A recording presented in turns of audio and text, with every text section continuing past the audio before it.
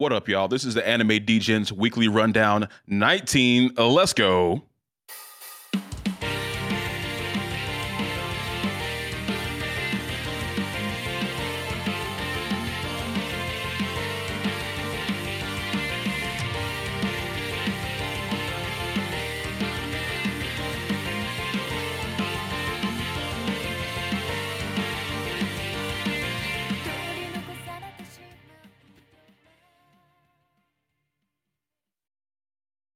Hey guys, we got another weekly rundown. Today we'll be going over Mashle, episode 9, My Home Hero, episode 11, Hell's Paradise, episode 10, Insomniac's After School, episode 10, Demon Slayer, season 3, episode 10.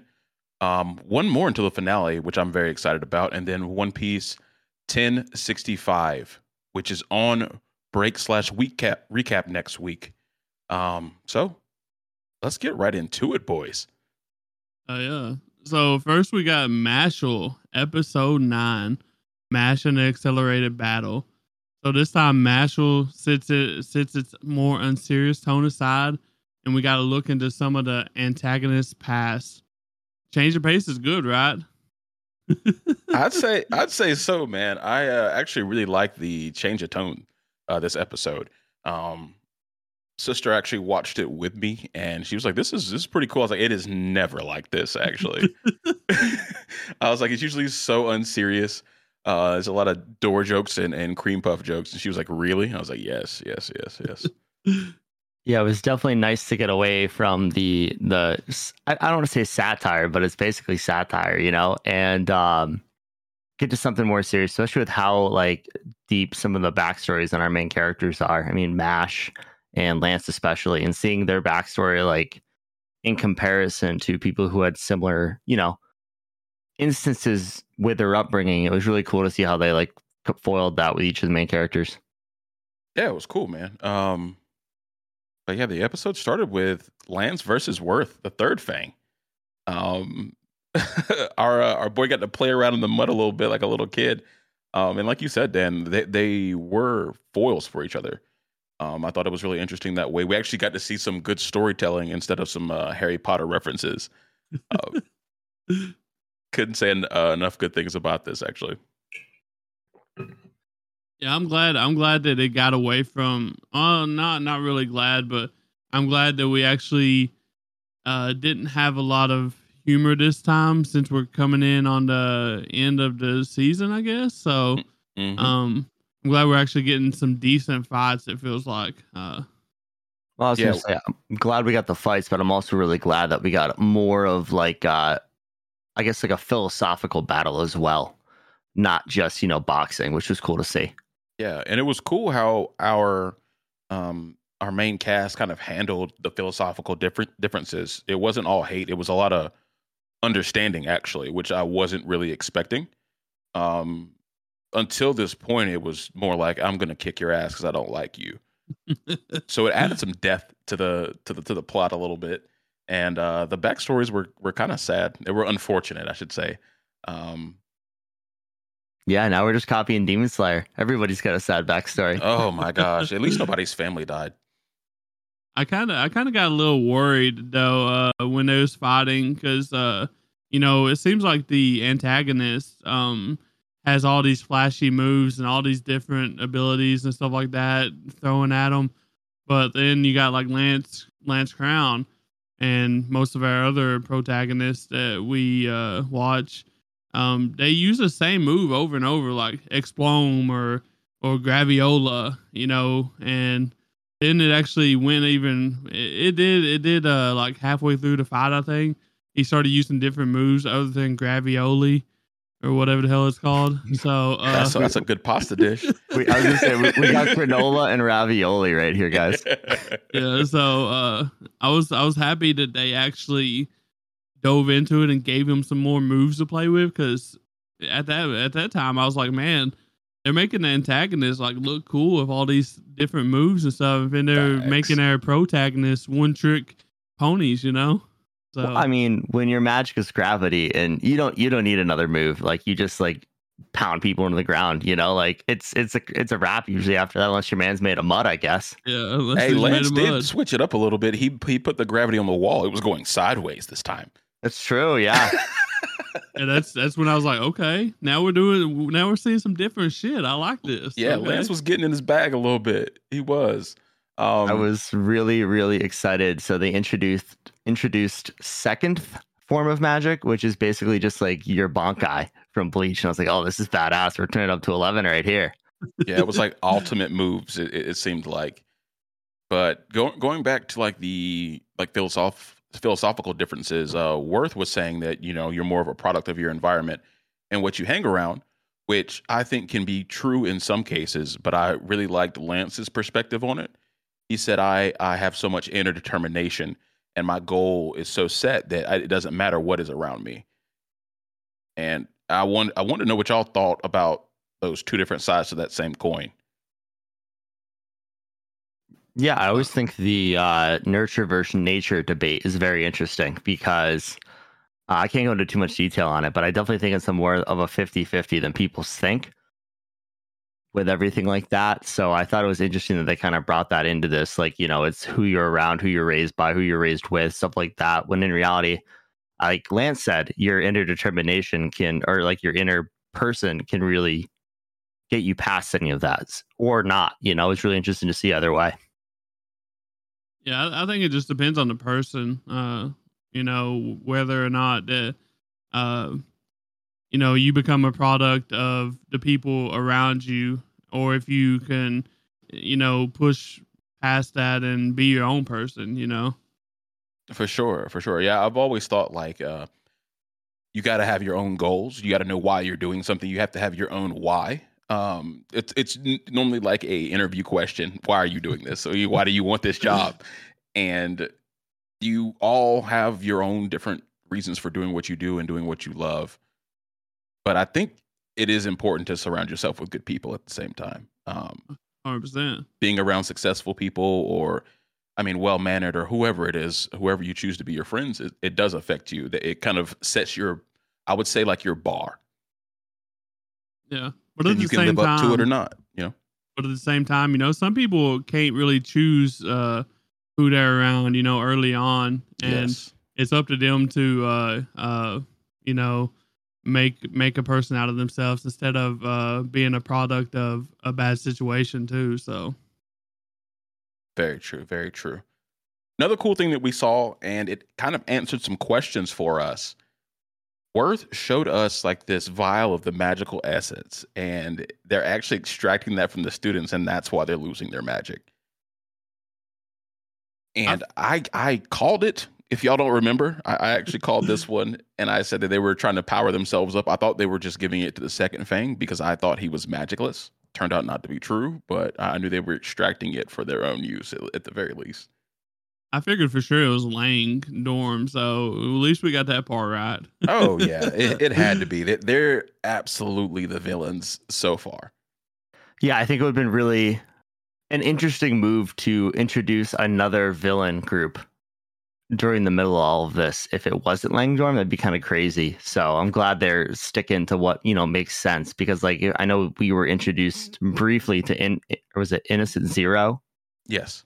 Last episode. So like if he just showed up out of nowhere during this big like dorm brawl, I'd be like, okay, wait your turn, buddy. Get to the back. We'll see you next season. I was about to say they're gonna set that up for us for next season. 100%. One question I got though, with all this essence, like the magical essence being removed, and it seems like the people actually lose their magic forever. Do you think they're gonna kill them? Like, since they have no magic? Question. That's a good question. That's the main reason I was worried about Lemon. Because didn't Lance say that his sister was gonna have to die when she lost all her magic, right? Something like that.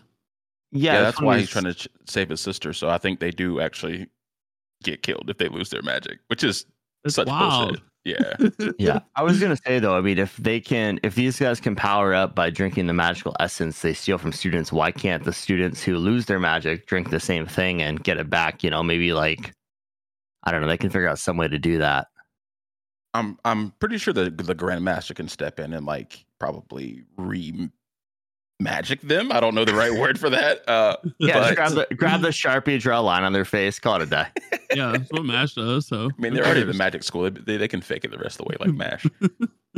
But I was thinking, at least for Langdorm, it seemed like it would be a temporary boost because otherwise, why would they need that many people's magic unless they're just trying to be completely OP, which would be on par for them. But I think it's a temporary boost. So do you think the reason why they're going this hard on stealing all the magic is because the Grandmaster is out of town? Oh yeah. Yeah, I don't think they'd be getting away with this if he was at the school. Yeah, it's a good time to do it for sure. I don't think they would do it otherwise. So yeah, I don't think he's fuckwithable. No, not at all. Old man Dumbledore, you don't fuck with him unless you're Mash, though. He doesn't care. Our man does not care. Yeah. Go ahead. Oh, I was gonna say, are we moving on from the Lance fight? Or are we gonna? Okay, I just want to bring up one more thing. I really thought the whole concept of it, not just your upbringing, but also the whole concept of a person's worth was really interesting to dive into.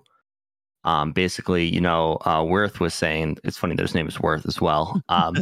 Was saying that like a person's worth just basically is the determining factor of how successful somebody's going to be. So anybody in his eyes with a single line on their face is kind of just trash. But you get Lance and Mash and everybody else who like are very against that ideal. So I thought it was really interesting that they brought that up. Yeah, it was cool to see, and it was good that they kind of like clarified his thought on what your magic means to an individual. And like you said, it is pretty funny. His name is Worth. I literally just noticed that. They're not being very creative with the names. I will say that. Yeah, I'm surprised the show's not called Smashel. Facts. And I ain't gonna lie, our boy Worth, his drip was, he was dripping, bro. Oh, he was clean. Yeah, that shit was clean. I was sitting there saying that out loud. I was like, "Oh shit! Look at like when I first seen him, I was like, man, is this Gojo over here?" Like that's what it reminded me of. When the little pitch video that we keep seeing for JJK2. Yeah, Gojo just strolling along with the little round glasses and shit shades. So cool. But yeah, moving to Mash's fight with the second Fang, Abyss Razor. We finally got to see what that whole eye was, and it was the eye of the devil. And the reason that they called it that is because it can nullify people's magic.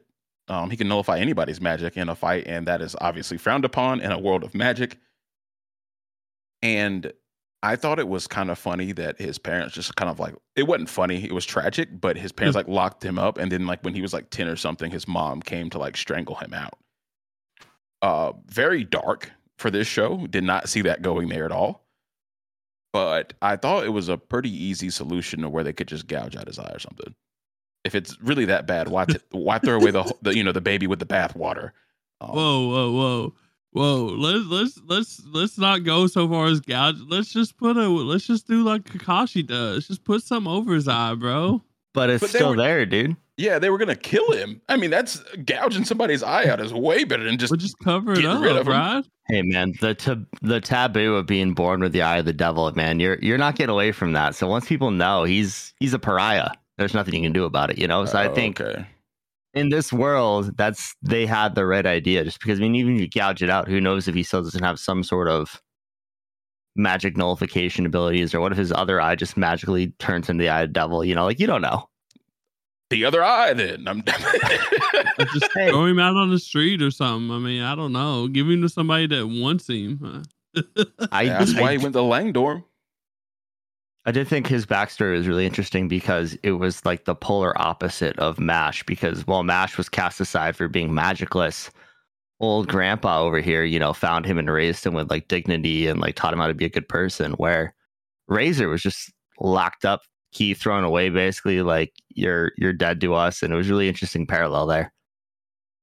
Yeah, and it actually explained why when Abyss met Mash and kind of instantly knew he was magicless, and he said, "You're like me," and now we know that he meant that his he sees that some people in this world just shouldn't have been born. That's what he thinks about himself. And I guess that's what he thinks about Mash as well. Because they live in a pretty cruel world. They really do. It's really messed up. Yeah, man. It's just run by fucked up people. You know, that's how it goes. But his magic was fucking cool. Yeah, the little speed arrows. That was dope, man. That was dope. And what'd you guys think about Mash getting like just cut to bits and not caring? And like it not really affecting him? Like I thought that was I thought he should have struggled a little bit more, at least like moving around after being slashed with a sword dozens of times. I mean, if this wasn't Mashle, if this wasn't the show that, you know, that like does this type of shit all the time, then I would have been concerned, because our man literally was gushing blood from the stomach at one point. The sword actually went all the way through him to the other side. And then after that moment where he grabbed him and said, gotcha, and hit him back, headbutted him, it no longer existed anymore. Our man's our man is Genya, bro. Oh, dude, Yeah. he just flexed it up, flexed the abs, and the sword couldn't come out. I was like, all right, this is Mash. We're back.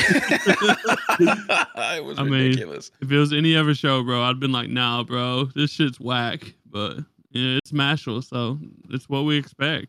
It is what it is. So.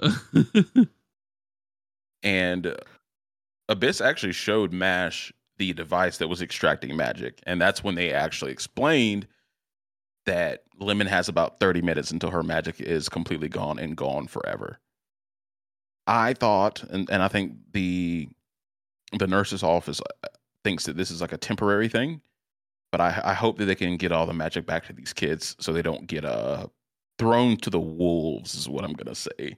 Yeah, don't want to off a bunch of students. Yeah, I mean, I was gonna say something dark. Maybe I'm not gonna do it. But then again, maybe our boy Abyss Razor, he's just bullshitting right now. Maybe he's just doing that, just like Lance did Mash. You know, when he threw the bottle over the side of the mountain and used gravity magic on it. You know, maybe he's just bullshitting to get something out of Mash. So I don't think so. With how loyal Razor Abyss is to Abel, I think he's dead ass serious. Honestly, like. Yeah, I don't think he has a reason to lie at this point. But I think that loyalty also has been shaken by Mash, because he's probably the first person that treated him like an actual person instead of a tool. Like what Abyss was saying, he's like, this is my sole purpose. Purpose is to serve him, because this is all I have. This is the only person that will accept me. He sees me as useful, and that's why he goes so hard for Langdorm and for Lord Abel there. And Mash even went as far as to say, is like, if you need to talk sometime, let me know. And like, we can definitely be friends, bro.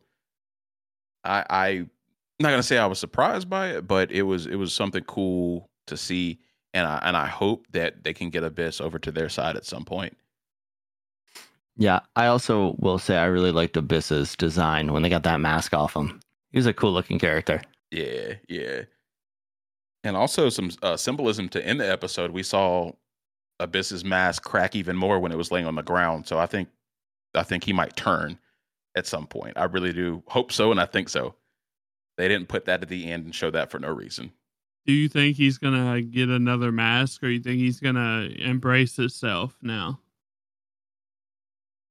I think he'll embrace himself a little bit more.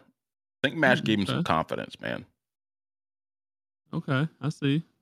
I really hope that he does away with the mask. It would make it a little bit more interesting as far as his character goes. So I don't know if you can just show up to class with an evil eye like that, though. Might get some questions going, and some teachers pretty scared of you really quick. I mean, they're already scared of him. He's one of the lupus. So eye patch, bro. Get an eye patch. You cool like that, bro. That's awesome. Not a bad idea, just for him living his life, actually. That's not as cool as that mask, though. That mask is fresh. Hell no. Awesome. You guys want to get into My Home Hero? Let's do it. Uh-huh. So next we're going to talk about My Home Hero, episode 11, called Father. So Tetsuo wakes up from his nap to some unexpected visitors at the door. He hears him picking the lock, so he goes and hides in the closet. Hopefully, he can use his words this time instead of a rice maker. We're back in the damn closet, bro. Oh, That God. shit killed me. Yeah, we got to change his name from Tetsuo to R. Kelly, dude. Like, I don't know about y'all, but like, if I hear somebody like trying to pick my door and shit, I'm not running to the closet. No, like, I'm going to the him fucking at the door. Yeah. You know, like what's your problem, bro? Get your yeah. ass out of this house. I would be pushing furniture left and right in front of that bitch, putting the chair under it, you know, like. Right. I thought it was an odd thing for Tetsuo to do because like that's his daughter's apartment. He thinks he's cleared his name already. Like, why did he go hide? It was more suspicious that he hid. Yeah, I mean, it would have been better if he had just like opened the door and be like, "Can I help you, bro?" Yeah, what's up, dog? Can I come in? Hell nah. Get the fuck up out of here. Who do you think you are, bro? Shit. Mm-hmm. And he didn't have his crony behind him either. Mm-mm. Well, he did it first, remember? Yeah, but he told him to go away. Yeah. But I mean, if he would have opened the door, yeah. like, he unlocked the door for him. There, so. Yeah, he probably would get his ass beat. Never mind. GG's.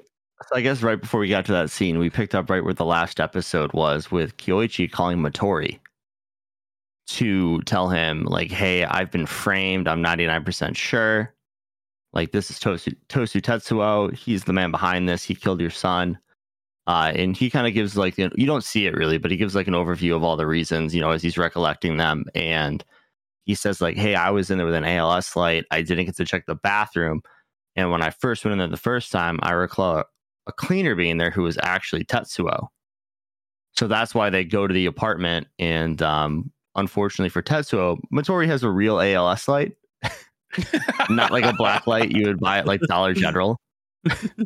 So you're worried, like he's like, oh shit, is he gonna see some stuff? But he goes in the bathroom and just recognizes that it was very clean, like too clean for something that you shower in daily, you know?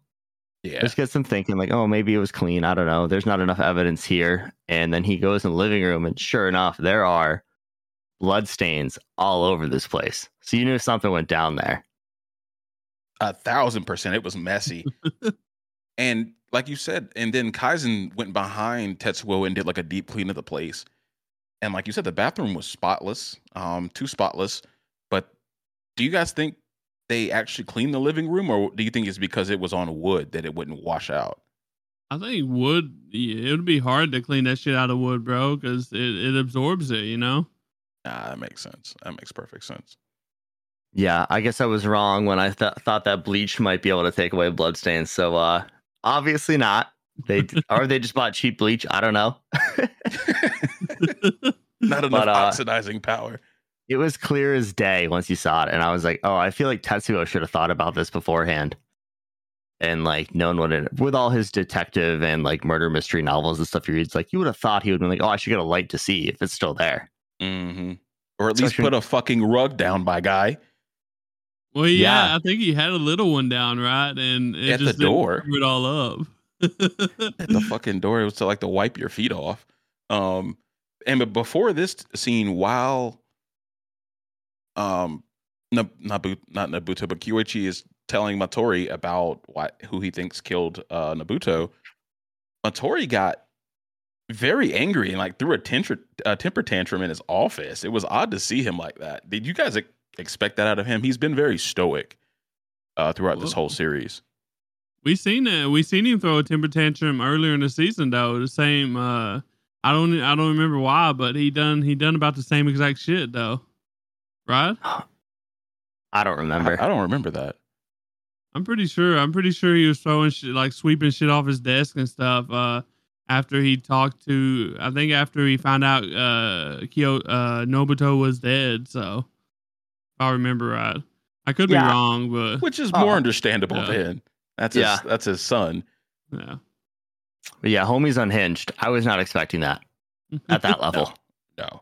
And I was still a little scared for Kyoichi when he said, I don't, I'm going to destroy whoever it is, whether it's you or Tetsuo. I was like, oh shit, he doesn't really believe him. Or he at least has to go do some investigating.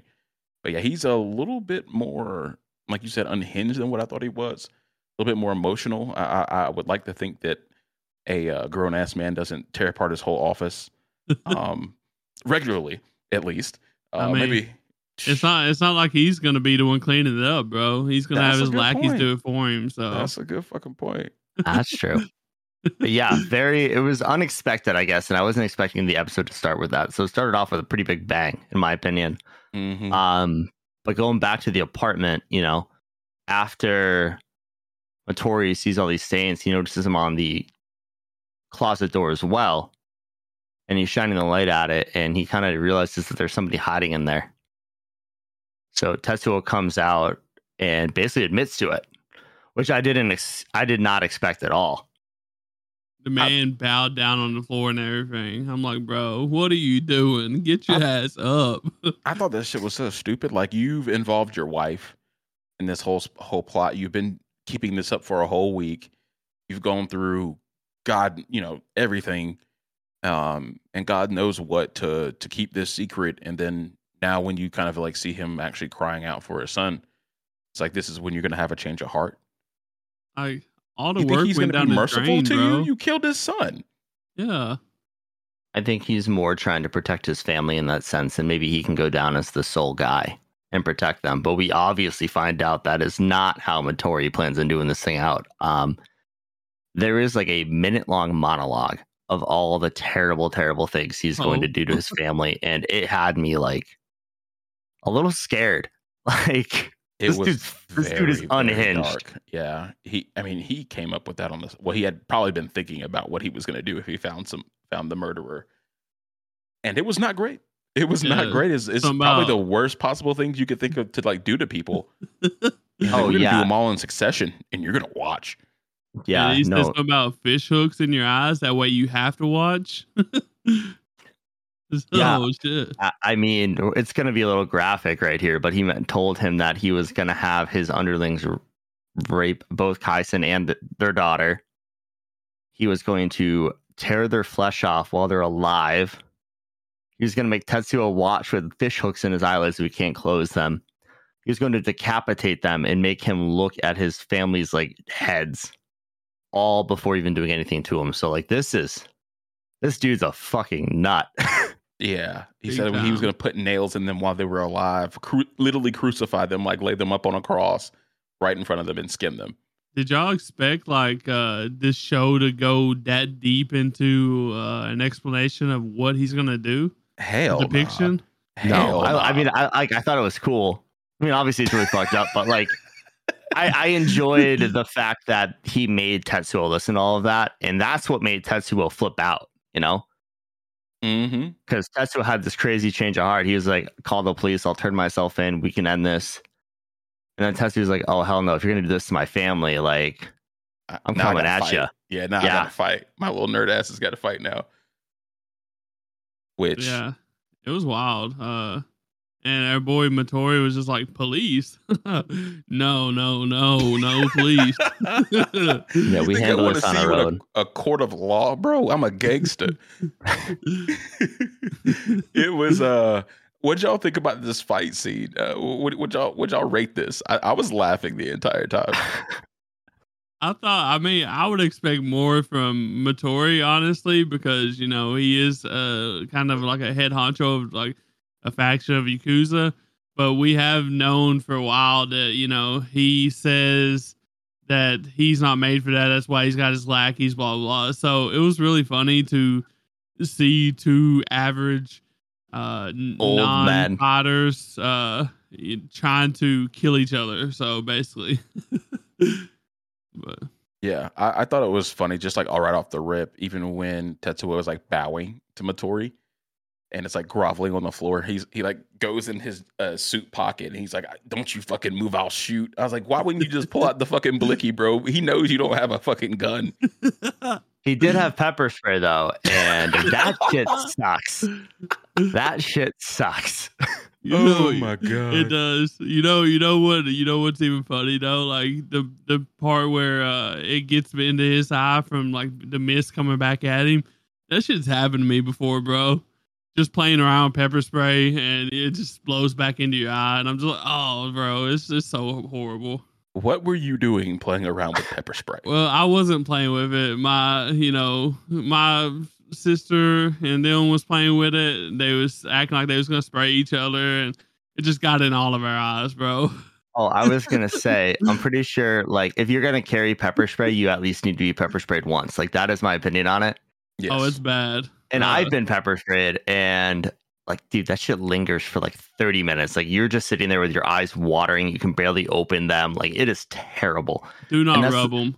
Like, oh yeah, no. It makes it much worse. I made that mistake. I've also been pepper sprayed. The best part of this fight is that they're basically both fighting blind because they can't see shit, so their eyes are out the time. But I will say the animation for this fight scene was pretty rough. Yeah, it was. It wasn't great. I just thought it was funny how like they were just fumbling around pretty much in the dark because they couldn't see, and how beat up each other were getting. And you had like Mitsuri trying to call Kubo on the phone, and Tetsuo's got like his elbow in his fucking face. It was just so clumsy compared to like any other anime fight I've seen. But I think it done a real good job of showing that these two aren't made for fighting, and this is what happens when people are at their limits and are trying to struggle for their lives. Though I think 100%. I think it done a pretty good job of that. Yeah, it did actually. I mean, this is what a normal fight would look like. Yeah, especially between two 50-year-old men. Bunch of nerd fight. 100% a nerd fight. But I was laughing. I probably shouldn't have been laughing because it was meant to be more serious fight or situation, and it just had me laughing, bro. Yeah, same with me. It was funny to see like you go from something like Hell's Paradise, which I had watched right before this, to where they really box in that show. Like, everybody's about it, and everybody has like special abilities, and they're cutting up all the different monsters, and then you see two old nerds just kind of like rubbing elbows, trying to get it done. It was such a contrast. Fight. Yeah. But is the next episode the last one, or are there two more? Yeah, it's finale next week. Thank God, I'm so ready for some fucking closure. Yeah, same. And Tyler, you were saying after you watch this, you think they're kind of ruining the show. Yeah. Why did you think that? Like, I don't know. It's hard to explain. Like, it feels like all the shit that we've watched, is no, it means nothing anymore. After what just happened today, and then like what's gonna happen? Like it's basically starting it over again. Like if Tetsuo kills Mitsuri, then like it's the whole thing happening again, and it's the same stuff happening. He was in the closet, all that stuff. It's literally a repeat. I just don't. I don't know, man. It's we'll see how the finale goes. Yeah, so. I was kind of hoping he was gonna go back to the rice cooker, or at least a soup pressure cooker or something. That would have been fitting, I think. It coming full circle, but then how does he explain that away? Yeah, well, it's like I said yesterday. I think like the last episode would have been a really good episode at the end, and the anime on like plot wise. And if this was like, say this was the finale, and it kind of just went into the emotional aftermath and everything between like Tetsuo and Kaisen and all that, I think it would have been a really good ending. But like if they're, I don't know what the hell they're gonna do next episode. But like if they just end it with like Tetsuo getting killed and his family getting killed and moving on, I'm like, this is fucking a waste of my day. Like wasting 12 weeks, And that's kind of how I feel. Like depending on what they do with this next episode. I mean, two options, either Tetsuo dies and his family dies, like Dan said, or Tetsuo kills Mitsuri, and it's like the same shit happened again. Like it's like, I mean, what's gonna happen? Well, don't forget, guys, it's gonna be a major cliffhanger again. Like you're gonna leave us on this note. Like what happens after that? I just don't know. Either way, it's probably gonna be. I don't have high hopes for the finale, so. I mean, I think the criminal organization and Tetsuo were going to go to jail. the downstairs neighbors heard all that rumbling going on that's between the right. nerd fight, and the police are knocking at the door right now. And that's the cliffhanger they left us on. I think the law is going to get involved, and this is all just going to fall to pieces. And I don't know, man. That seems like a horrible ending too. Oh yeah. I don't see how they can bullshit. make it worth our while in the finale. I think we're gonna be disappointed one way or the other. I don't see how they can make it up. So Yeah, unless he can basically try and prove that he was being framed for this from the get-go, and that he's been basically being like attacked and haunted by this organization for a week now. So the only way you can get out of it. I mean, we'll see what happens, but it's a lot. I think it had a really good ending in place, and I'm kind of disappointed with where it's going. But we'll see how it ends. I can't say anything until I've seen the finale. Understood. I say if they would have left it at him framing Kyochi and it being done, this would have been okay. It would have been like a 6 maybe for me, like 6.5. It would have been pretty fun. But I don't know. I just don't see it staying at 6 or 6.5 for me unless they do something wild next week. So Tyler said it's gonna be hard mid. Hard mid. Yeah. Hard mid. It's been hard mid this whole time for me, but Dude, but like through episode like 4 or 5, I was actually really interested. Yeah. But like I think like episode maybe 5 or 6 through now, it just kind of seems like they're dragging it out. And then they went past strong, the end. So. I think they realized they needed 12 episodes out of this bullshit. well, I guess here's like the thing to it though is every crime show I've ever watched, it's like 1 to 3 episodes for like a plot like this. And then they go on to the next one, like if you watch Criminal Minds, it's like an episode or 2 or 3. And then that's it. It's not freaking drawn out over a week and a half. I mean, it is drawn out over a week and a half, whatever, but it summarizes quick. It's done. Yeah, exactly. So I don't know. Might not be a show for me. Cool. Well, we'll see, guys. Let's get on Hell's Paradise. So, guys, this is Hell's Paradise episode 10, Yin and Yang. This section of our Hell's adventure centers around discovering the Tensen's weaknesses. Most of our cast finds out about a new power, and we're trying to see if it holds the key to victory. So just to start out with the episode, we have Gabi Maro just came down from the cliffs and fighting that yellow-haired Tensen, and he gets rolled up on by the Blade Dragon and Fuchi, his Yamada clan handler. And Gabi's ready to go. Like, he sees that Tamiya is hurt as well. He notices his hand is no longer there and he can't really fight with that arm. But the Blade Dragon also sees that Gabi Maro's pretty beat up. He just was on the edge of his life a few moments ago. And they get ready to attack, and Fuchi kind of steps in and says, no, we're not doing this. This is completely needless. Neither one of you can really fight to your full potential right now, and this is just pointless violence, which I thought was really cool of him. We haven't seen a Yamada clan member step up in that way and stop any fighting. They haven't cared about the criminals enough to do that. So a little bit different. You think it's because they're so close to finding Tan? I think so. And you think he's like, okay, we don't need to fight amongst each other. We need to, help each other defeat, these Tensens and stuff. This is as close as we've ever been. So, well, they weren't aware of the Tensen until Gabi Maro told them, correct? Like they had only seen the Soshin. That's true. That's actually true. I think Tamiya actually states that. He's like, why haven't I seen any Tensen? I want to fight strong people too. That's the only reason he's there. Yeah. I think that they are aware that Gabi Maru and them was on the verge of something big, though. Right. I think so.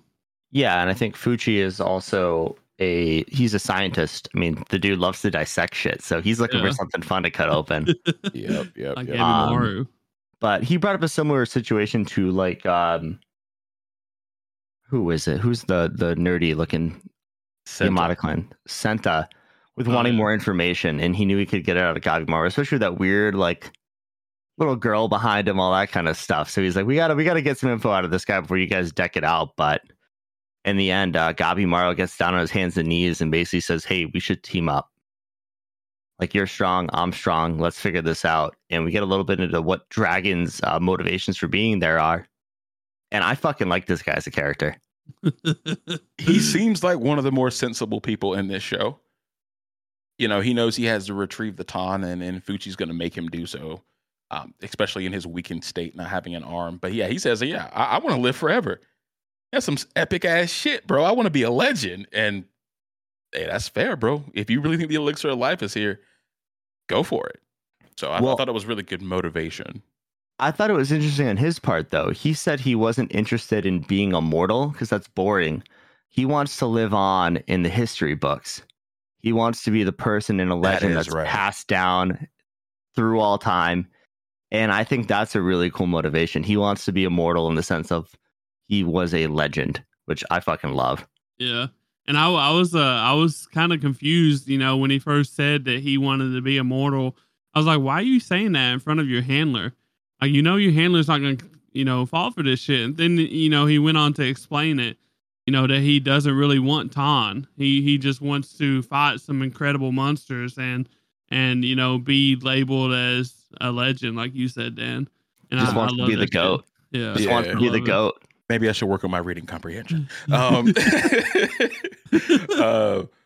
yeah, I mean, that's a pretty good motivation to be here.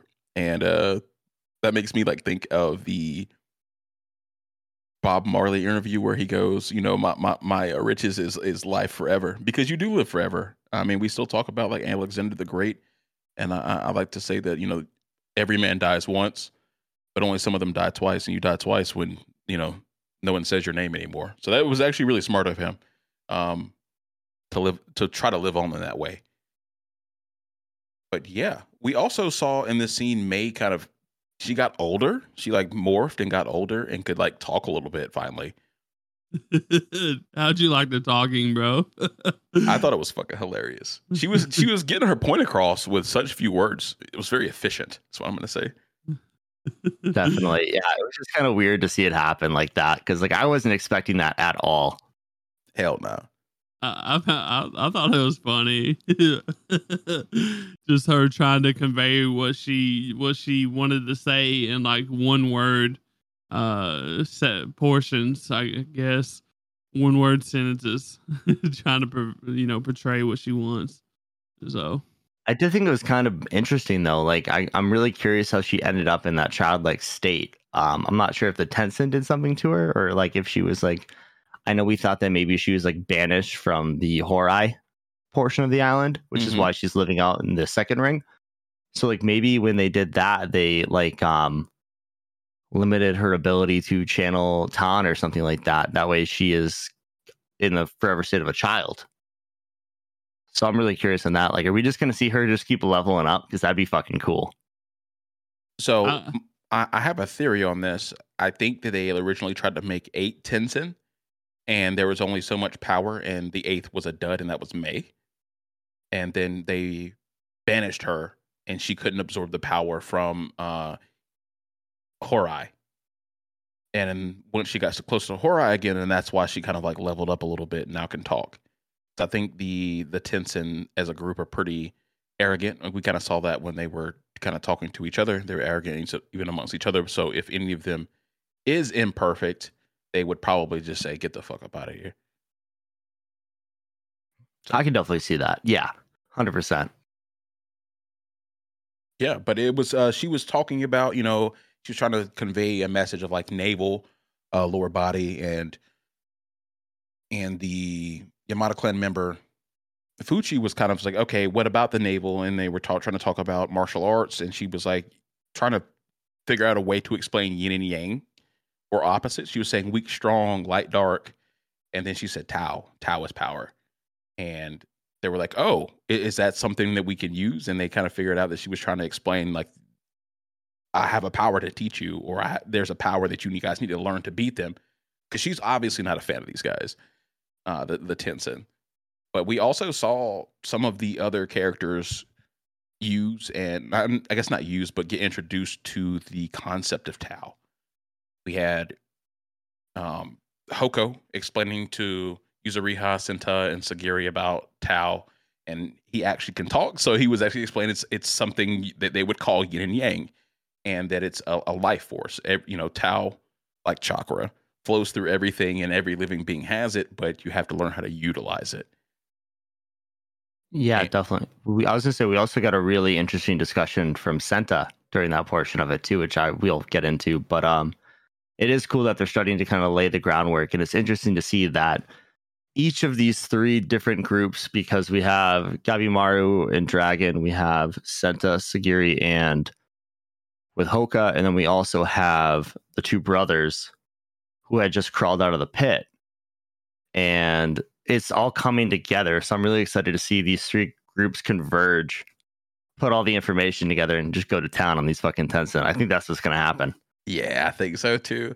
Um, my favorite part of the episode was kind of seeing Chobi again, and he kind of realized that maybe their weakness wasn't in their head like it is with people. You know, you can give somebody a concussion or knock them out by hitting them in the face or the jaw or something.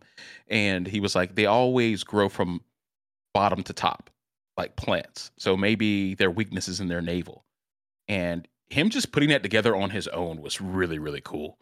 Yeah, I really enjoyed his them putting that in there and showing his aspect, side point of view compared to May trying to show Gabby and Hoko trying to tell Sagiri and him. So it was really interesting. Yeah, and I think it's really cool that we're getting introduced to all this information, but nobody else is putting it together. I really like when shows do that, where like you have an idea of what's going on, but like it's from three different viewpoints. So like it'll be exciting to see it all come together. Yes. One thing that I thought was especially cool is it seems like Shion already uses Tao because he's blind and he knows, where people are. He can sense their what he calls wavelengths, and everything emits a wavelength that he can like see and recognize, and that's how he attacks people. That's how he perceives the whole world.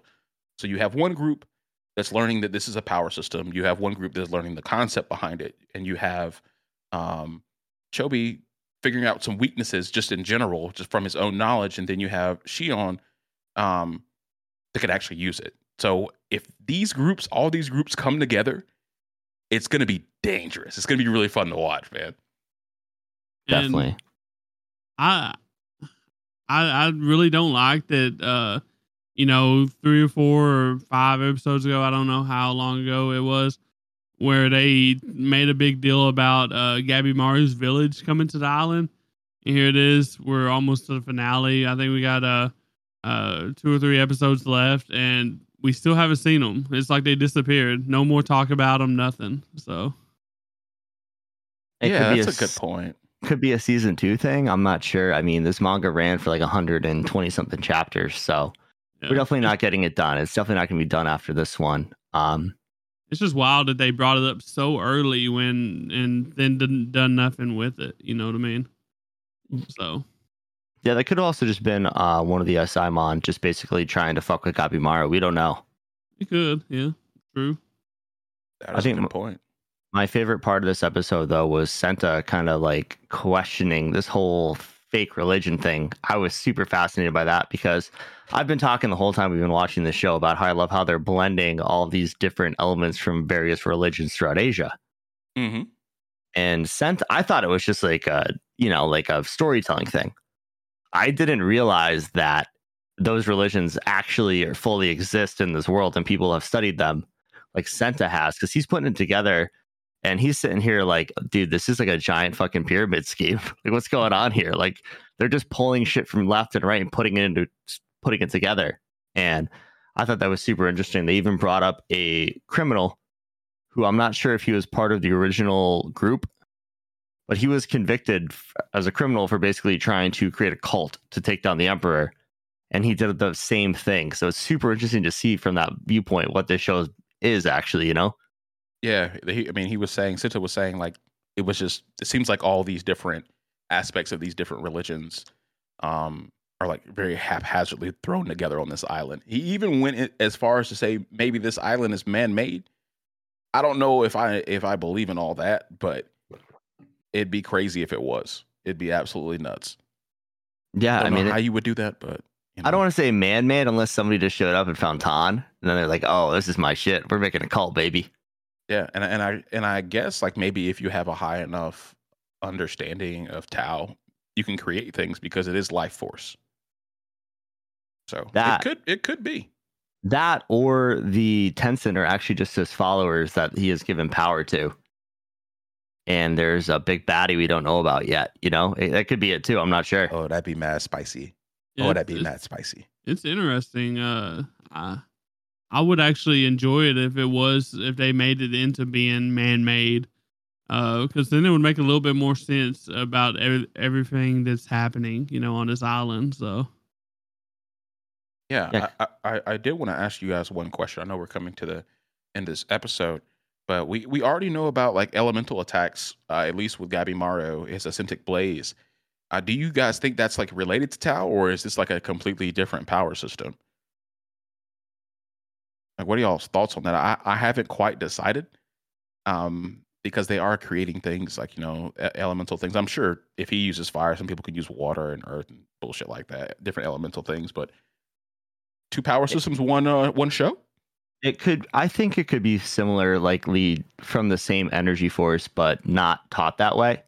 Because I mean, if you think about it, Tau is very similar to chakra, and that's what you use ninjutsu with. So like maybe the combination, or at least in Naruto, but like maybe it's the same idea, but just taught differently. So it'd be interesting to see. Yeah, I think that it really made this show more interesting to me. And I think it has an ability to, the potential to kind of like rise up on my list, I guess, in my rating. do you think Gabimaru knows how to use Tau, or do you think he's unknowingly using Tau to fight, like dodge attacks and shit? We see him dodging and assessing the battlefield, kind of like Shion does. But do you think he's like unknowingly using it? Yeah, I think he probably has like a basic grasp of it, and like he was taught by his ninja master in a way that's different than how May and the Tencent use it. Like, exactly what Dan was saying. Actually, that's what I think. Yeah.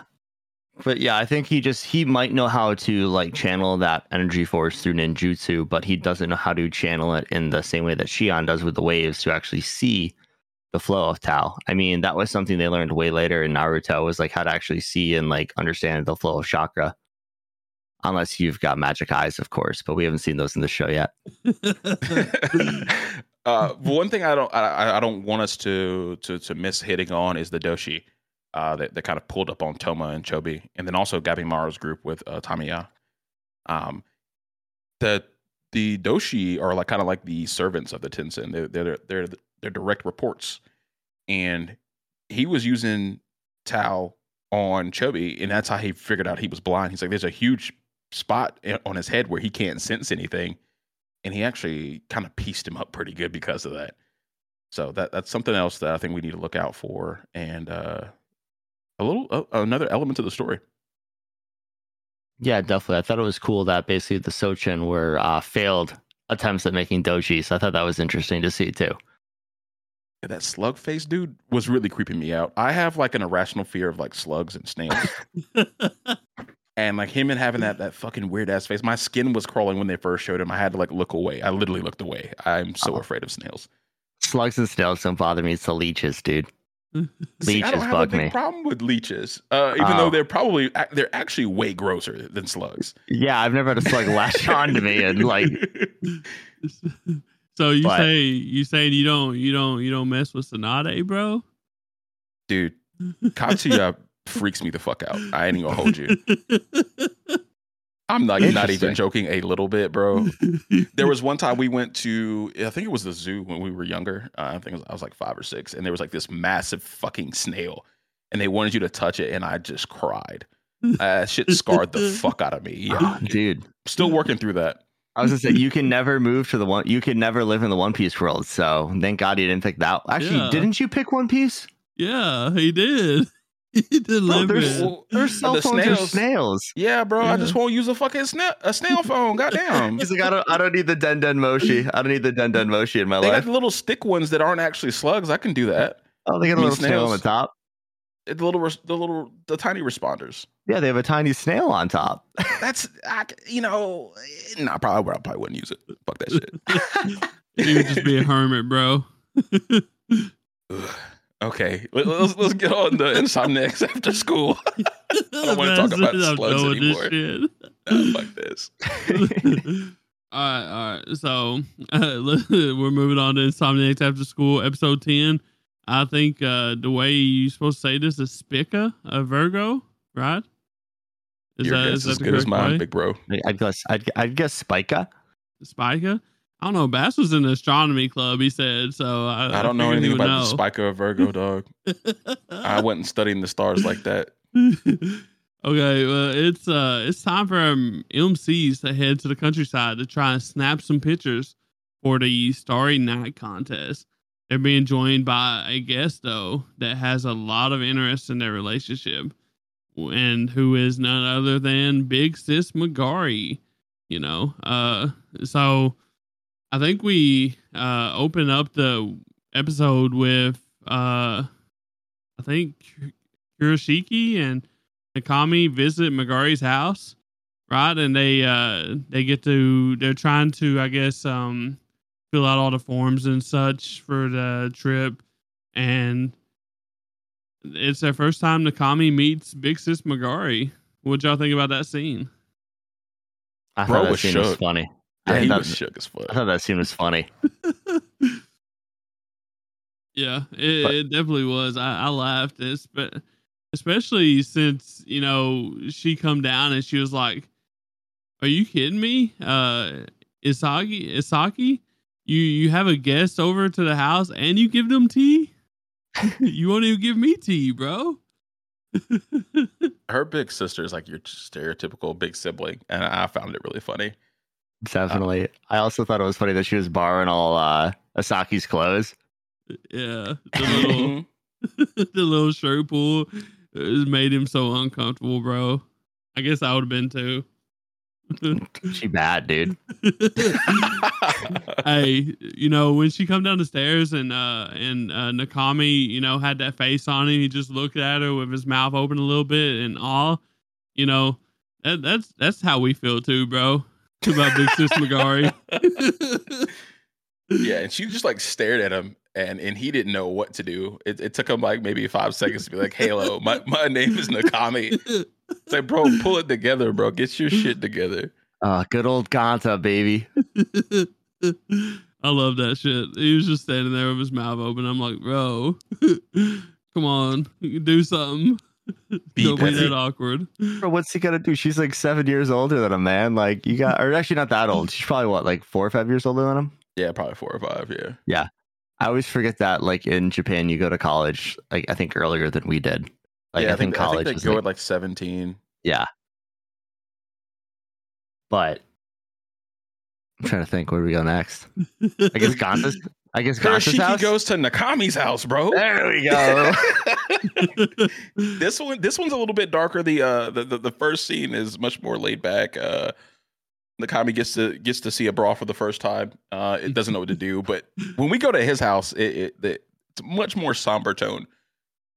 His father kind of seems like a bit of a downtrodden man, and he's talking about kind of Nakami's past, and it is pretty sad. Like, he kind of goes into the reason he was like walking on his shoes, and he wouldn't ask for bigger shoes. He actually got in trouble for that for school, for stepping on the back of his shoes. Well, I don't know why the teachers just don't check and see if his shoes fit anymore. Whatever. They're not doing their jobs. Typical. Typical, yeah. And then we learned that Nakami's mom actually like just abandoned the family while he was sleeping one night. So we kind of get a little bit of a reason why he has a problem sleeping. I don't even know if he knows that, but that's probably it. I would say so. I would say it's a big issue with him sleeping, and also a big issue with maybe not asking for shit, because maybe he feels like that's what run his mom off for some reason. I would say. Yeah, he's said before that his dad kind of like overdoes it with like giving him things to kind of like make up for. He feels like he's trying to make up for his mother leaving. He's trying to be like both parents, which I could definitely see that. Yeah, I was really interested in that scene actually because it gave us the backstory because we've been curious about it the entire time. Like we were like, oh, did his mom get sick and pass away? Like, did this happen? Did this happen? Did she, like, car accident? Who knows? No, she's just a bum. It turns out she just left and didn't give an answer and was just gone like that, which is really sad. Actually, criminal. Actually, fucking criminal. I wish they would dive into it just a little bit more, and give us a little bit more reason why she left and what was her reasonings behind why she left, instead of leaving it just like a mystery, like, oh, she just abandoned us. Like, I don't really care. I'm trying to put her in jail that. if I'm big Nakami here. You gonna pay some back child support or something? It's going down. Fuck all this bullshit. You gonna leave me in the middle of the night and leave your son? That's fucked up. That's really fucked up. Yeah. But yeah, that was pretty much all that came out of that scene. And then we kind of switched to Nakami working at the arcade, talking to Yui, and she's really impressed with how far along he's come in such a short amount of time. And I thought she gave him some really cool advice. And she's like, don't focus so much on the night stars and just start pressing, the shutter button when you feel a spark in the world. Which is, I think, it's really good advice for a photographer. That's fucking awesome. Just keep your camera on. You never know what you're gonna see. But this kind of translated to him almost taking a picture of Nakami when they're over by I think it was a river, and she's talking about the cherry blossoms on the trees, and he gets the spark, and he pulls up the camera, and it makes in his mind makes all the trees blossom, and he's looking at all the leaves falling down. I thought it was a really cool scene. What did you guys think about it? Well, going back to the arcade though, I really enjoyed when she got like kind of shy and embarrassed or whatever, and she held up the cat. I laughed my ass off at that. Was cool. I did like how she called him his little protege, basically. I was like, oh, she's really invested in this kid, which is really great to see. I mean, she gave him a job, everything else, but like she genuinely cares for him, which is really good to see because he doesn't have a lot of people in his life that do. So it's been really cool to see more people come around Ganta and actually be a part of his life and stuff like that. Yeah, he definitely needed it. He didn't have many friends or people to rely on. And you need that in life. It takes a village to raise a child. And going back to the cherry blossom scene, I thought that was really cute. I don't really know why he didn't take a picture because I mean, might as well, bro. Even though it's not like in your head, might as well take that picture, bro. She's still looking cute over there, for you. Yeah, I do think that he kind of just got lost in that moment and just kind of like realized what was happening. His head was like, "Oh God, I gotta put this down." Let me chill the fuck out right quick. I gotta calm down, bro. Fucking teenage hormones were getting the best of him right there.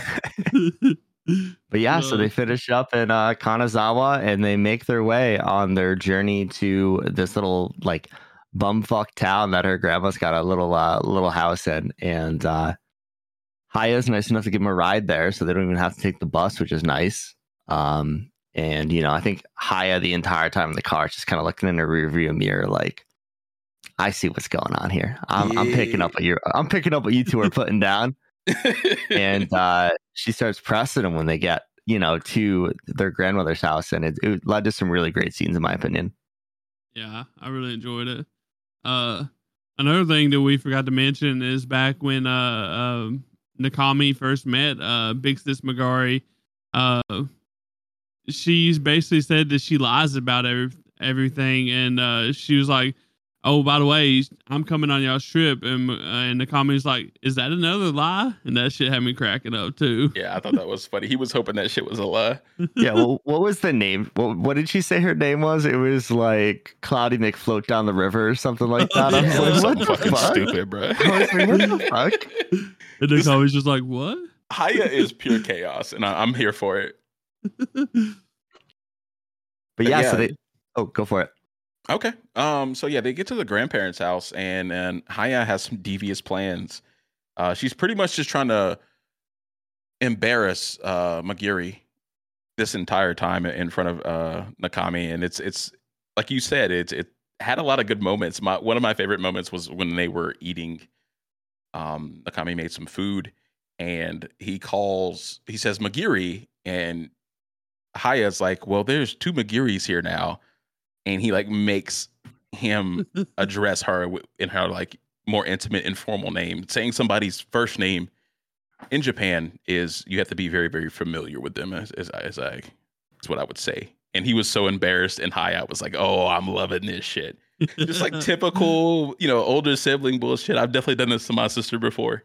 Just like embarrass her in front of her love interest and shit like that. It's fun. Yeah, I enjoyed it too. So it Dan, have you done this to your younger siblings before? That's all I do, dude. Yes. What do you mean? Yes. I even do it to my older sister. Oh, perfect. I do it to everybody. It doesn't even matter if they're fans. Yeah, that's true. That's true. He said, if you're friends, family, it doesn't matter, bro. I'm going to try to embarrass you. Mm-hmm. Mm-hmm. I'm the king of the one-liners. Chirps for days. He's I have a lot of chirps. Bro. I toned down the chirping a little bit on the podcast. You guys don't see it. He really does. And he still chirps.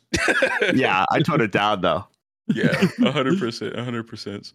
But yeah, so after lunch, basically, Ganta is like, okay, I'm gonna go out and explore. I'm gonna find some cool spots to take pictures. And you get a nice little montage of him going around this little island town, or not island town, but this little town, right in the ocean. It's very pretty. And he ends up at the shrine where he texts Sasaki, basically like, hey, I'm up at the shrine. I'm gonna try and take some photos.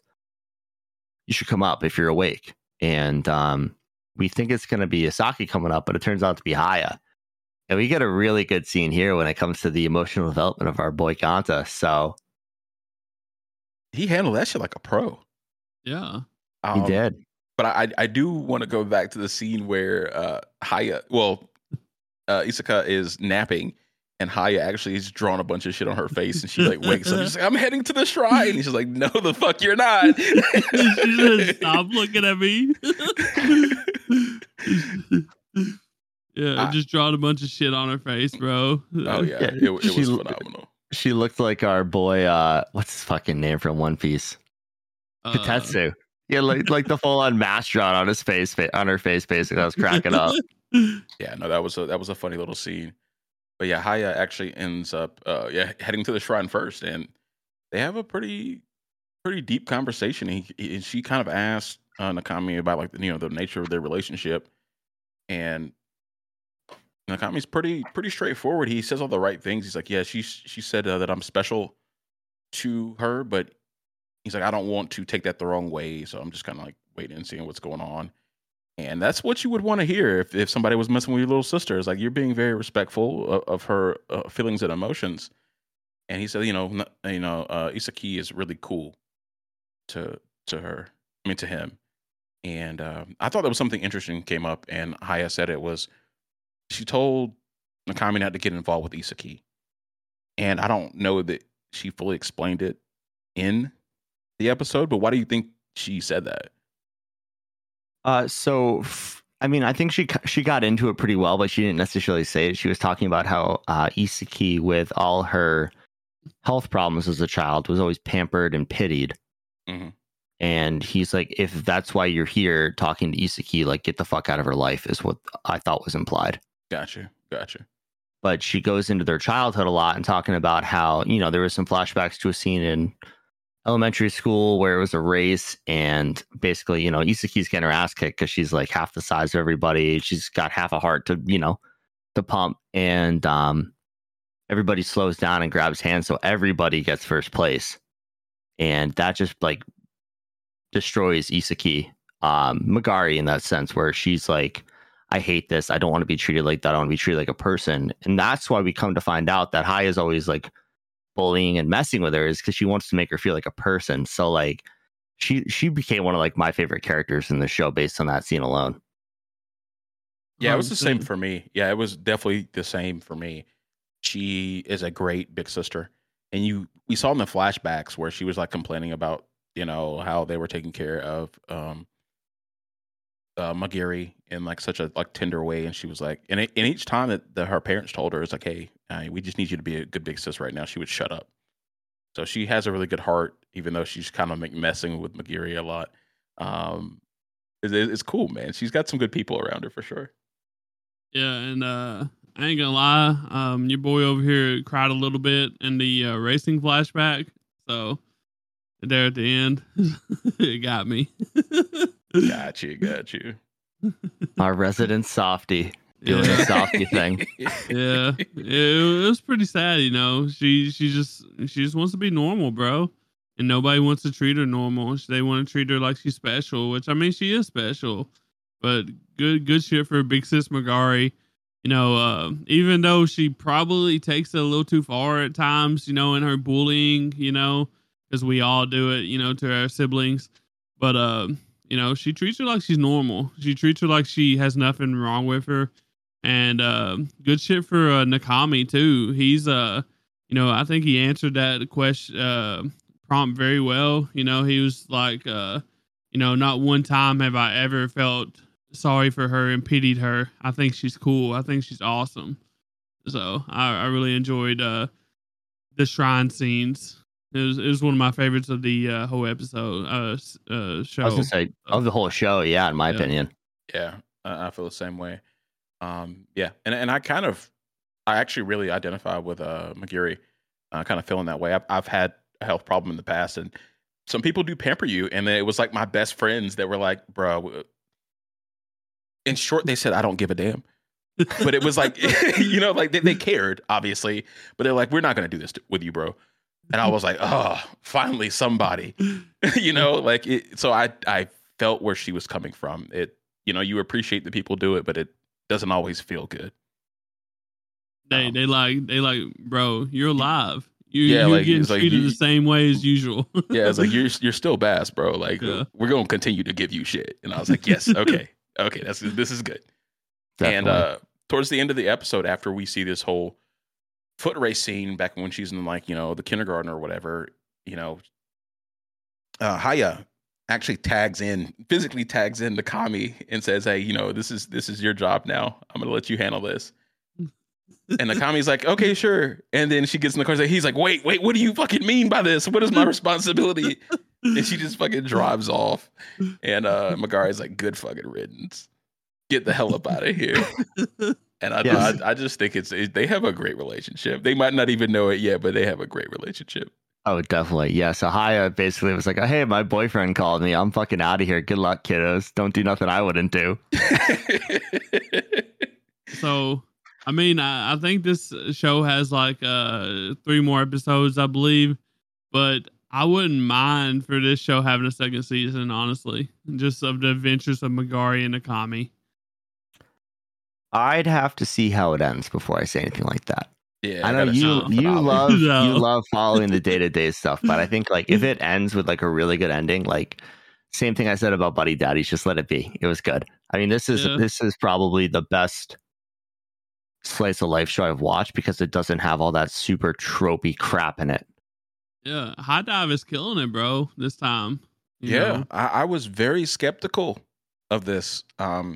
Even by like episode 4 or 5, I was still very skeptical. I didn't kind of understand where this was going. They introduced the astronomy club, but kind of seeing our MC's relationship develop and seeing some of their family and the friends that they're getting from this has been really cool. This is a good intro to Slice of Life for me. Yeah, there's not a lot of screaming, so big fan of that. Yeah, man. I feel like they don't focus 100% on the romance either. I think they put a fair share into the astronomy aspect. So it's pretty accurate as far as I can tell. Well, that, and it's a bunch of high schoolers. So like when high schoolers are like obsessed with finding the person they love and are going to spend their whole life with, it's like, dude, you got a lot of other stuff going on. So this is really doing a good job blending it in casually, which I like. Yeah, that's it right there. You hit the nail on the head. That's the reason I'm liking it. They got other things going on except other than trying to like hook up with each other. That's not their main goal. Yeah. Awesome. We ready to get into the Slayer of Demons? Yes, sir. So this episode is simply called Love Hashira Mitsuri. And we got a great introduction to her actually fighting this episode, which is fantastic. So she totally just steals the show. And she shows us how a super yoked Hashira should handle an upper moon. and This was- this is my favorite Demon Slayer episode of all time, and y'all probably know why. The title says it all. I'm not giving them those accolades, but it was a good episode. It was phenomenal. It was definitely the best episode of the season. I don't want to hear no bullshit. I love Mitsuri. Mitsuri's fucking awesome. She's so cool. Yeah. She's actually just so cool. We got a lot of backstory from her, but did you guys peep those like pre-credit scene, I should say, with her just going crazy? I was hyped. I was like a lot of ass. verbally hyped. Hey, our girl is not just a pretty face. You know, she's more than a pretty face. So I love You mean that. pre-opening song, right? Not pre-credits? Yeah, sorry, I meant to say pre-opening. Okay, yeah. I was like, wait a minute, what are we talking about No, here? not pre-credits. Yeah, pre-opening. That shit was clean. That shit It was like, was. woo! That was an animator flex. That was 100% an animator flex. They're like, no words, just Mitsuri. UFO table, dude. They're great at animation, that's for sure. Oh my god, man. Yeah, I really enjoyed this episode, but you know, Mitsuri is boxing hatred the fuck up for most of this episode. I thought it was funny when like hatred called her a shameless tramp, and she was just so taken aback. Because I feel like in like a lot of animes, when someone like insults them and like during a fight, they don't really take it too serious. She was like, "Yo, that was rude, dog. Why would you say that?" And I thought she was gonna like break down and cry, but she got on her boss bitch shit and started slashing him up after after that. She's like, that I can't think of him as a kid. He's just a tiny demon.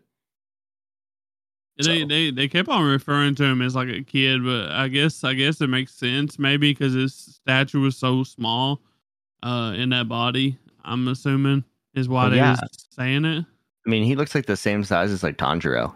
He's not like a big scary demon. I mean, he's scary as fuck, but he's not like some monster that they're fighting. I really liked Hatred too. I think Hatred has probably been my favorite form of Antengu so far. I like Joy. I just enjoyed that demon's presence on the show. It's like laughing it up, flying around, being a harpy. I thought it was just a cool design. But yeah, Hatred definitely top tier as well. He's a shit talker, so he's my favorite. I see what's going on right now. What'd you guys think of like we saw a little bit of Mitsuri's like sword style a little earlier in the season, but what you guys think about it after seeing her like just going ham for 20 minutes? I mean, only a bad bitch like her can, handle a sword like that, bro. Like, come on, that's just wild. Yeah, I don't even know if we can call it a sword at this point. It's a whip with blades on it. Like, she doesn't use it like a sword at all. She uses like a full on whip. Mm-hmm. She's just slinging that thing around. I thought it was really cool. She's like felt like a hack and slash character from like a video game, and it was cool to see. Oh, she be button mashing, dude. Oh, 100%. Them combos going nuts. What did you guys think about her flashback? I guess I want to say her flashback, but compared to some of the other ones we've had, I wasn't the biggest fan of it. Like the fact that her motivation, What? Yeah. It This wasn't was my favorite one. Really? Yes, Demon Slayer. They have their formula for backstories. Happy family, demon kills family, resentment, become Hashira. Yeah, and I like that. It's great. It's fantastic, but it's just every single character. So this was refreshing for me. I actually thought it was really cool.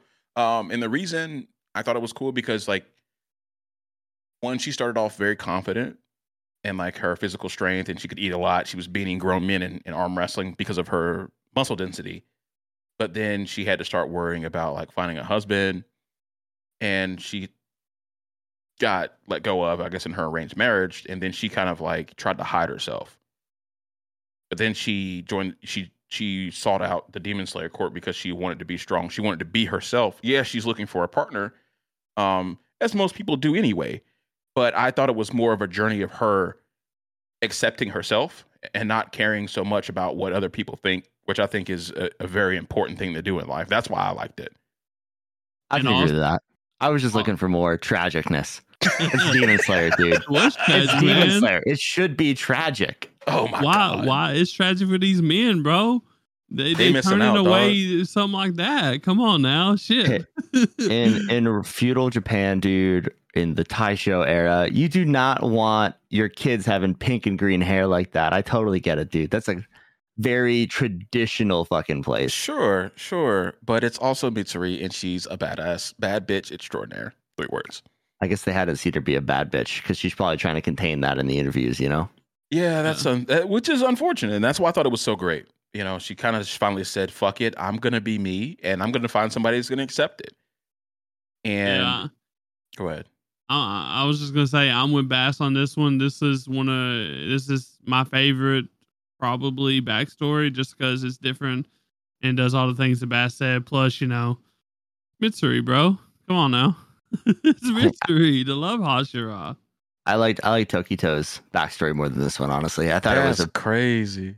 Dude, his backstory has so much more like not just tragicness, but like depth. It was very deep. This was kind of like, I don't want to say shallow, besides like 2 emotional things about her finding herself, but that was it. It didn't have all the, you know, everything else you usually get with the Demon Slayer backstory. That's just my opinion, though. Yeah, that's true. But you know, I guess I liked it for the reasons that you don't like it. It's personal preference. I think as well, it also went up against like the, you know, Japan like ideology of, you know, how women should be too. So I think it really combated that. Her character did. So they're trying to tell the children to be themselves, Dan. Yeah. I'm not saying it was bad at all. It was great. I'm just saying I preferred the blood and gore and dead families. Yeah. Well, you know, as your DGN slice of life expert over here, you know, I'm gonna pick Mitsuri's backstory. It's right up my alley. So yeah, I love this shit. It gave her a different motivation to like be there, and it gave it a little bit deeper one. So she's unique in that way. She's unique in her sword style. So that parallels. I thought it was good storytelling, is what I thought, and what I think. And we also learned that she's been fucking holding back. She says, you know, after she goes on to get hit by that like sonic electric blast because she thought that was like the main body of the demon. And it doesn't rip her to shreds. And Hatred's like, yo, what the fuck? And that's where we get some of our backstory. Then afterwards, she was like, oh, you guys are okay with me just like going full out?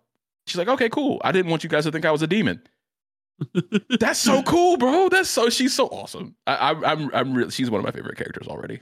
Fuck this shit. Clean fighting style, great backstory, and just a bad bitch. Just a bad bitch extraordinaire. She's doing, you know, bad bitch things, taking down hard as hell demons with a smile on her face. So is she the strongest Hashira we've seen so far? Probably. She's like low diffing this motherfucker. I mean, I don't know if Tokito could do the same shit, but I feel like she's definitely a better match for Hatred. That's true.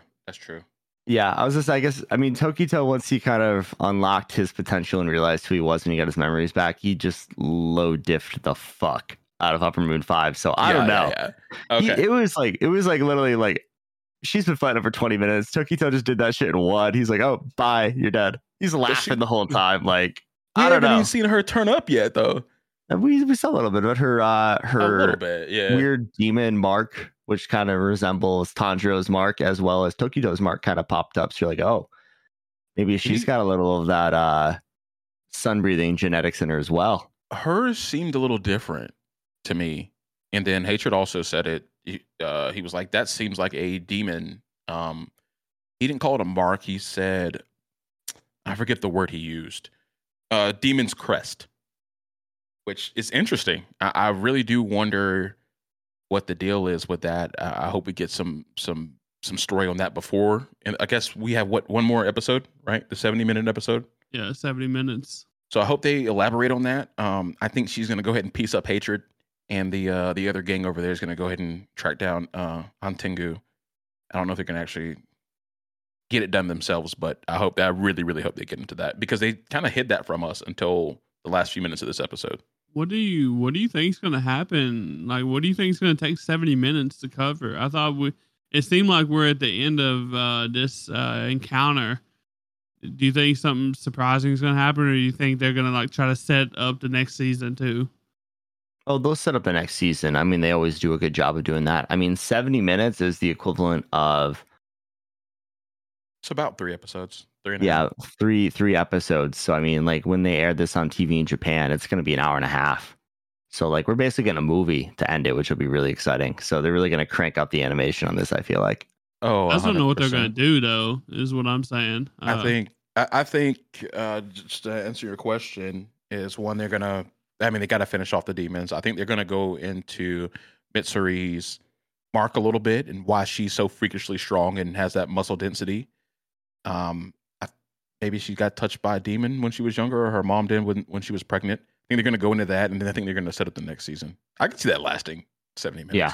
Oh, I mean, just the fight alone. I mean, like I've said in the past, I don't know if this is the last form that we're going to see from Han Tengu. So I don't think so. I think we're going to get a big bad form, big baddie, And final boss status. You know. Yeah. Also, our boy is done with the sword, right? Mr. Haganazuka, he's done with the sword. Maybe we get to see Sandro actually take it and do something with it. I don't know. I really hope so, actually. That sword got introduced in, the second episode? Or the end of the first? It's the first couple episodes for sure. Yeah, I want to see that thing get swung around a little bit. You can't hype it up that much and like just not give me anything for a whole season on it.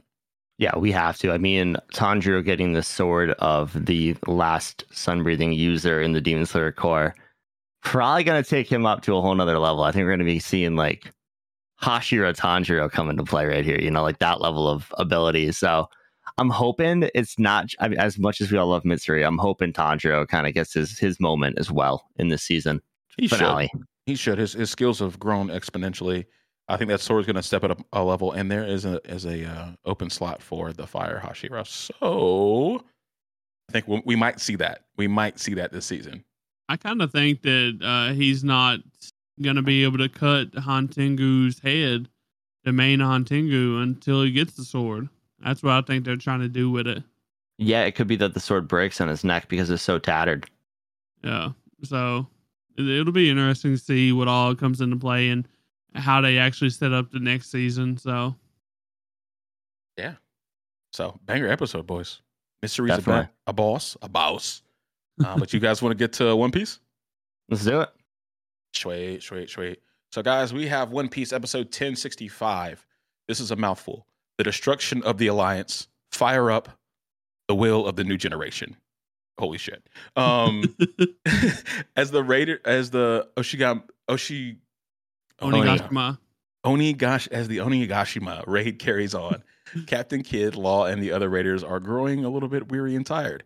So Big Mom starts to get a little disrespectful, and it does cost her in this episode.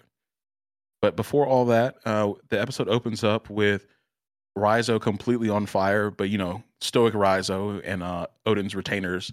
He's not releasing the paralyzing jutsu, and he's just kind of sticking it out. It was a little short scene, but I always like seeing that type of thing out of Odin's retainers. They're very, very stoic. I think they're really cool that way. Sometimes it's funny because they'll pretend like they're not hungry or something like that, and their stomach will be growling. But this was actually a little bit more serious. Him holding that pose, just standing in the middle of some flames, willing to go down with the ship. One thing I didn't like about this episode, it kind of switched to Chopper after this on like the performance floor. He went back to his normal form in like a snap. Did y'all have any thoughts about that, or?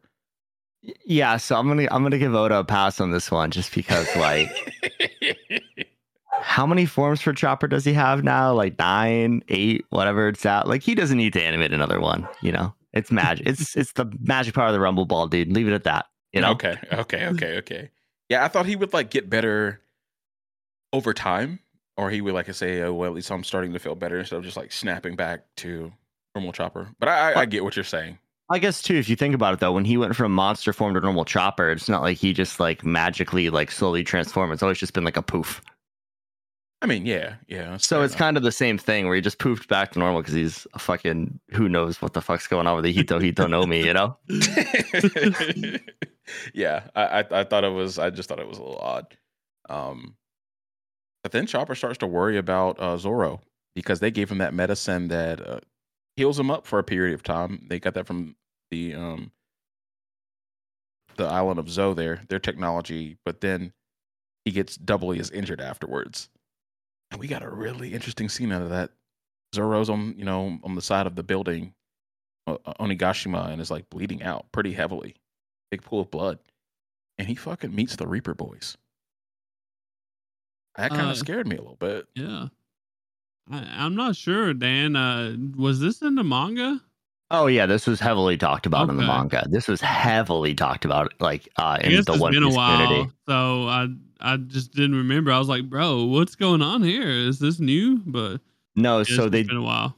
there was a lot of consideration of, is this in Zoro's head or is this literally happening?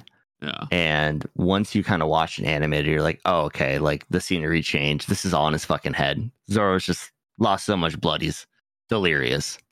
Right. So that's what that scene was. I mean, it like, because when it was in the manga, it didn't have all of like, obviously there's no color changes in black and white. Mm-hmm. And it just like showed a giant ass Grim Reaper in the background. You're like, what the fuck is going on here? But the fact that they animated it with like all the like the figure coming together and becoming the Reaper, essentially, it was like, okay, this is in his head. We're good. We know what's going on now. Yeah. It was still wild nonetheless, though. Yeah. I think it kind of looked like Brook to me, and I thought it was that funny that way because it's a skeleton man. So how many different ways are you gonna draw it? But I was like, hey, here's Brook. He thinks Brook's coming for him. The Reaper's just up there with the scythe. Yo ho ho ho. Oh, you beat me to it. May I see your panties? Same old shit from our man. But yeah, after that, we kind of went to another pretty crazy scene. It jumped around a lot this episode. There was like no main focus. It didn't seem like, and we saw another one of Odin's retainers, Izo, struggling. He gets stabbed in the abdomen, and is also bleeding out. Everybody's tiring out pretty quickly. It seems like he's been beaten and stabbed, and then he runs into CP0, and they're like, you know what? Normally we just kill you. But let's meet another time. We got some things we need to do ourselves, and I'm sure we'll run into you at some point. We will be coming after you. You've committed a lot of crimes. But Izo says, "Hey man, I need to talk to you for a second. Y'all got a moment?" And they turn around and like, "What do you want?" And then it like cuts away. So I'm really interested to see what they're talking about and what he wants to know. I know you guys probably know, but that's a really big cliffhanger for me. I don't think it's so much as he wants to talk about something. He just knows that, he just put his life on line to kind of help Straw Hat and them, and he can't just let CB0 just walk past him without trying to stop them because they're going after Straw Hat. So what kind of man would he be from the Whitebeard pirates, and Odin's retainers? If he just let them walk past him without trying to stop them. So interesting. Okay, I thought he was going to ask them some questions about something. He gonna ask them some questions. All right, he's gonna stand their ass down, get back to where they belong. Yeah, if the question he's going to be asking is from the gun in his left hand and the gun in his right, we might be getting those kind of questions. I honestly don't remember. I don't either, but so it'll be interesting to see. But yeah, Izo is just, dude, he's a fucking badass. Yeah, he's on his last legs, and he's trying to solo these fucking guys, and they're no joke. We've seen it. Definitely. And from there, this was like Bass said, this is an episode that bounces around a lot. It's kind of one of the, I don't want to call it a filler episode because it's obviously not filler. It's but like it was what like we seen the other day. We kind of like recap and shit, Yeah, I wouldn't even say recapping. There's just so many parts of the story that you need to progress. And without there's just not enough for an entire episode or chapter on it. So they're just bouncing around. Yeah. From there, we move on to the scene with Yamato finally making it to the armory. And you'll never guess who else makes it there. It's obviously Kanzenbo, the giant ass fire spirit thingamabob. Orochi's or the Orochi's will, I guess, if you want to call it. And Yamato with her ice abilities just basically freezes the entire armory. So that was pretty much all that happened there. Like, she starts going at it with Kanzenbo, but nothing, no closure there. Did you guys like that scene? I wasn't sure about what she was gonna do once she got down there, so that was cool to see. I didn't know she could just like free shit. To be honest, yeah. Well, we knew she had ice powers because, I think we talked about it on our Devil Fruit episode, and I think I said something about it a little while ago, about what she gonna do. Like, is she gonna use her ice powers to stop it? But it's not going to stop it for long, though. It's just going to melt it, I feel like. So. Yeah, well, wet bombs don't blow up like dry bombs do, so. I mean, it's still going to blow up, though.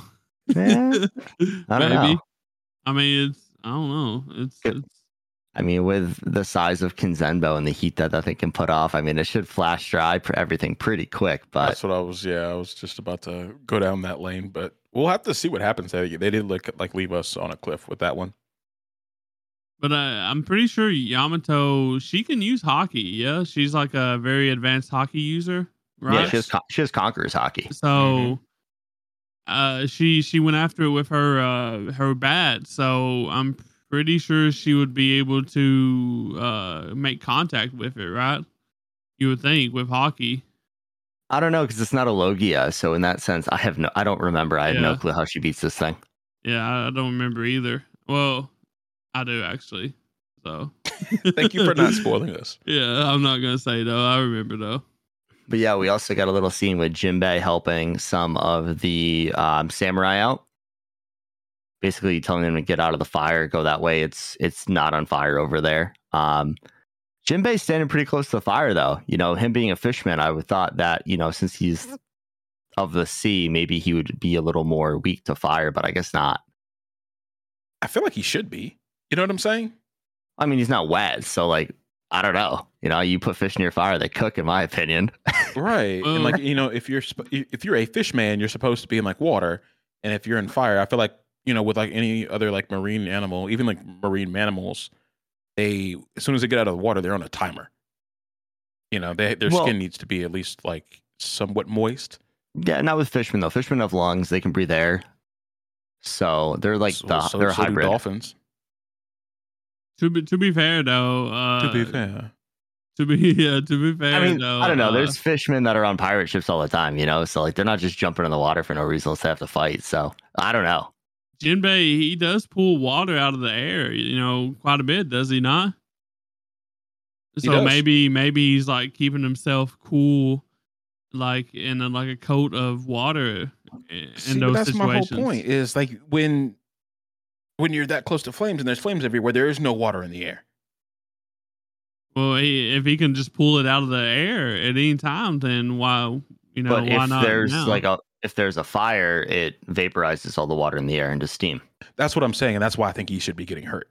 That's why you see like if you see like very white smoke at a fire, it's because the wood is releasing all the steam from it. Yeah, but maybe he's got some like in his pocket or something, bro. You never know. It's Jinbei, bro. He's number 3, right? Yeah, he's number 3. So maybe he's just a badass, and that's all we need to leave that at. But we come up to probably the most important. I don't want to sidebar that any further because we don't fucking know. But we do come up to the biggest part of the episode, I think, and we see Big Mom going at it with Kid and Law again. And Big Mom got a little cocky. She had him KO'd. Their crews were going to come in and try and support them. And Big Mom just laughs like, what the fuck are you going to do? You guys are weak. And says, I'm going to go to the roof. And me and Kaido are going to finish off Straw Hat. And that kind of brings out some new determination from Kid and Law. And I mean, especially from Kid. Because Kid doesn't give a fuck about Luffy in the sense of, it's not like him and Law, or with Law and Luffy, they have like a great relationship. Right. Kid and Law are just there in an alliance because they're like, hey, we have a common goal. And honestly, Kid wants to take down Kaido. He doesn't want Luffy to do it. But I think he kind of understands the situation and says, like, we can't let you get there. And we get, Law coming out with his awakened devil fruit again using the old Kroom. And Shock Willie's that bitch again. So that was fucking awesome. Yeah, I thought it was a really cool scene. I thought it was like more like Kid just didn't want to get disrespected like that. And then Law was actually trying to help Luffy is how I took it. Because if somebody just like in the middle of you fighting them is like, yeah, bro, you ain't got it, and just walks away, you'd be like, yo, what the fuck? So that's what I thought he was. That's what the timing I thought he was on. Especially with someone with an ego like Kid has, bro. His ego's huge, 100,000% right there. A lot of people didn't like Big Mom as a Yonko. Back in Whole Cake Island, I thought she was really cool. I thought she kind of like fit her environment and like who she was supposed to be. But now kind of seeing her fight again and like kind of just turning her back without finishing an enemy, I'm starting to like not like her as like a character, right?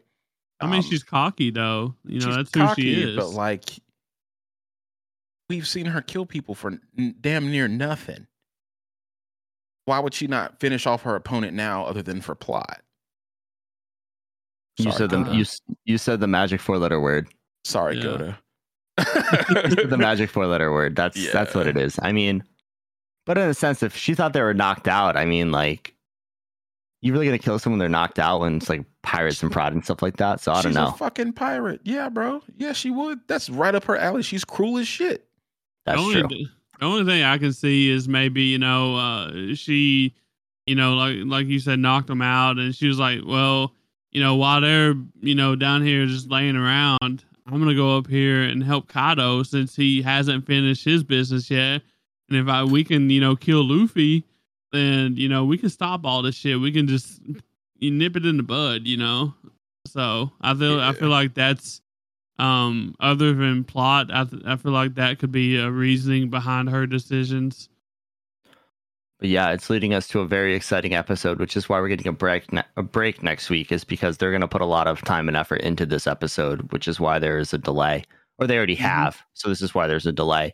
And I would like to bring up a few things about the next episode. This is actually going to be the first episode of a Japanese anime ever directed by an American animator. I don't know if you guys knew that. Oh, no, did not. That's news to me. And he hyped it up on Twitter, and he had a tweet, and it was basically, what was it? Just to be clear, that means for one episode, I am in charge of the auras.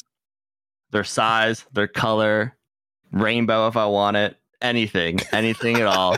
And then he said about a whole like evil laugh after that. So I think we're going to see some pretty colors in the next fight. I know we haven't been a big fan of the auras, but if it's anything like that last scene we had with Big Mom and Kid and Law where they had the crazy colors on it, I'm here for that. Yeah, like it was damn near a steal shot. And I was cool with that. But when it gets to the point where you can't really tell what's going on, like with that Luffy and Kaido fight, I think it was a couple of months ago now. I don't like that. I don't think many people did. But yeah, if you can just give her some cool colors and make it look good at the same time, I'm 100% with that shit. Definitely. But I am very excited to see an anime produced by an American. That's a first, and that'll be really exciting. Yeah, this is going to be great. As Americans. Especially for an episode of this caliber, bro. Like I'm really expecting a lot out of this one. So yeah, make us proud. Make us proud. Awesome. Is that all we got for One Piece? Like he said, we are getting a break. I think it's actually a recap. I thought it was a break, but at the end of the episode, they said recapping big fights next week. So it's probably going to be like a Zoro, pre-Zoro kind of thing going on. So it'll be a recap of Kid and Law. Okay. Probably. It said recapping big fights, blah, blah, blah at the end. So, all right. No worries, but awesome. Well, we appreciate you guys hanging out for this week's weekly rundown. If you guys are watching these shows, let us know in Discord at linktree.com/animedegens to find our Discord and all our socials. And we'll catch you on Thursday for the Anime Degens podcast. Thank you. Later.